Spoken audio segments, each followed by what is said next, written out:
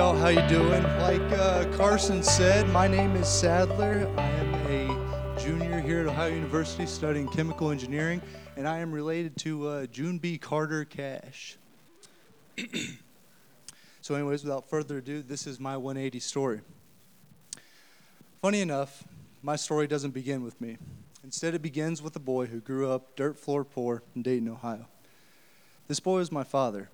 My father didn't grow up with much, and that which he had was often stolen from him. Because he despised his circumstances, he decided he would take matters into his own hands. Through my father's upbringing, he learned to value discipline and work effort above most other things. That is, after all, what brought him and my mother out of poverty. Fast forward a bit, and I'm in the picture. Very much my father's son, he instilled the values he had come to trust into me.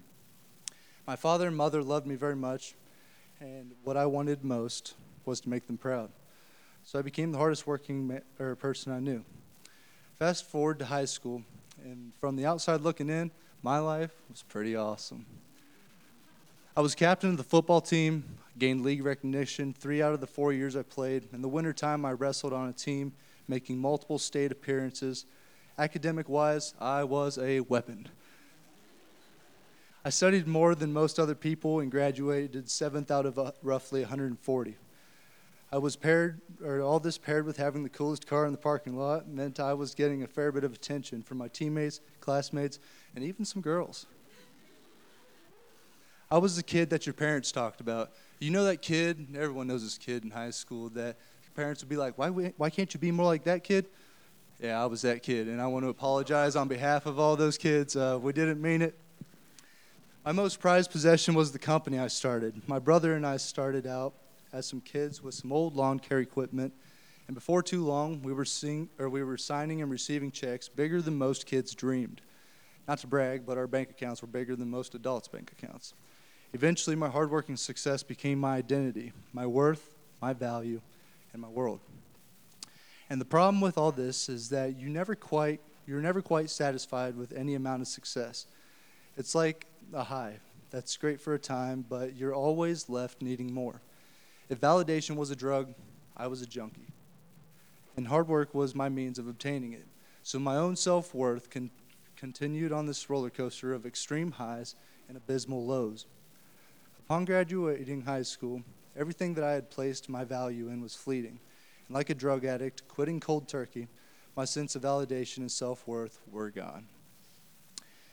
If there's one good thing, however, that carried with me from high school to college, is that I was a Christian. I believed in God. So as a freshman starving for community, while on my way to Boyd Hall for lunch one day, I wrote down my number on a crew questionnaire, such as many of you might have. So as a freshman, shortly after, my now discipler, Jake Newton, reached out to me and plugged me into this Bible study with only a few men in a similar position as I. It was in this group of men that for the first time in my life, I experienced Christian fellowship. These men didn't love me because of my success, not because I was a hard worker, but rather because Jesus first loved them, and that was the reason they needed. That was all the reason they needed. To this day, I still thank God for each one of those men. That summer, I left for a 10-week mission trip in Ocean City, New Jersey, where I would truly learn what it's like to walk with Christ. God wanted to have a relationship with me, as prideful and sinful as I was. I decided to let Christ completely change my life and the path I follow. My identity and value no longer lied within my success, but rather in Christ alone. Ocean City served as a catalyst for the man I am today and the man I want to be. No longer rooted in me, but rooted in Christ. I stand before you now, still a man who often tries to place my identity in the work ethic and discipline I have. I still need reminders that I have no lasting value apart from Christ. I'm still broken, prideful, and oftentimes fall to temptation.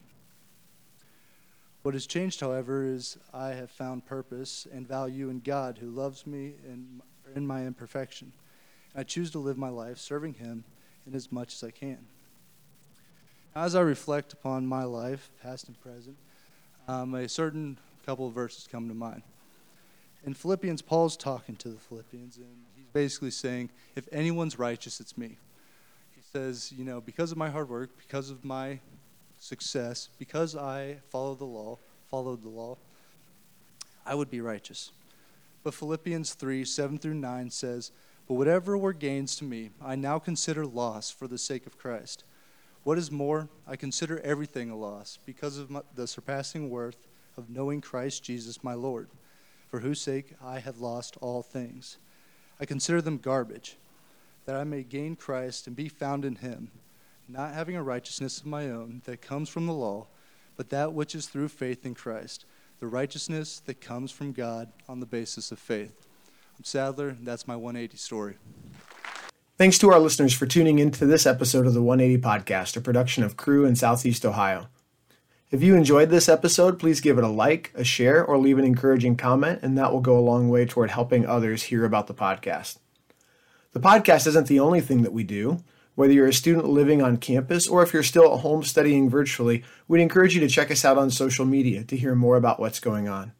You can follow us on Instagram at Cru@OU, or to learn more about who we are and what we do, head over to our website, cru@ou.org.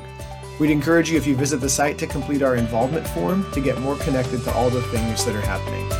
Thanks for joining us. We look forward to seeing you next Thursday for another episode of the 180 Podcast.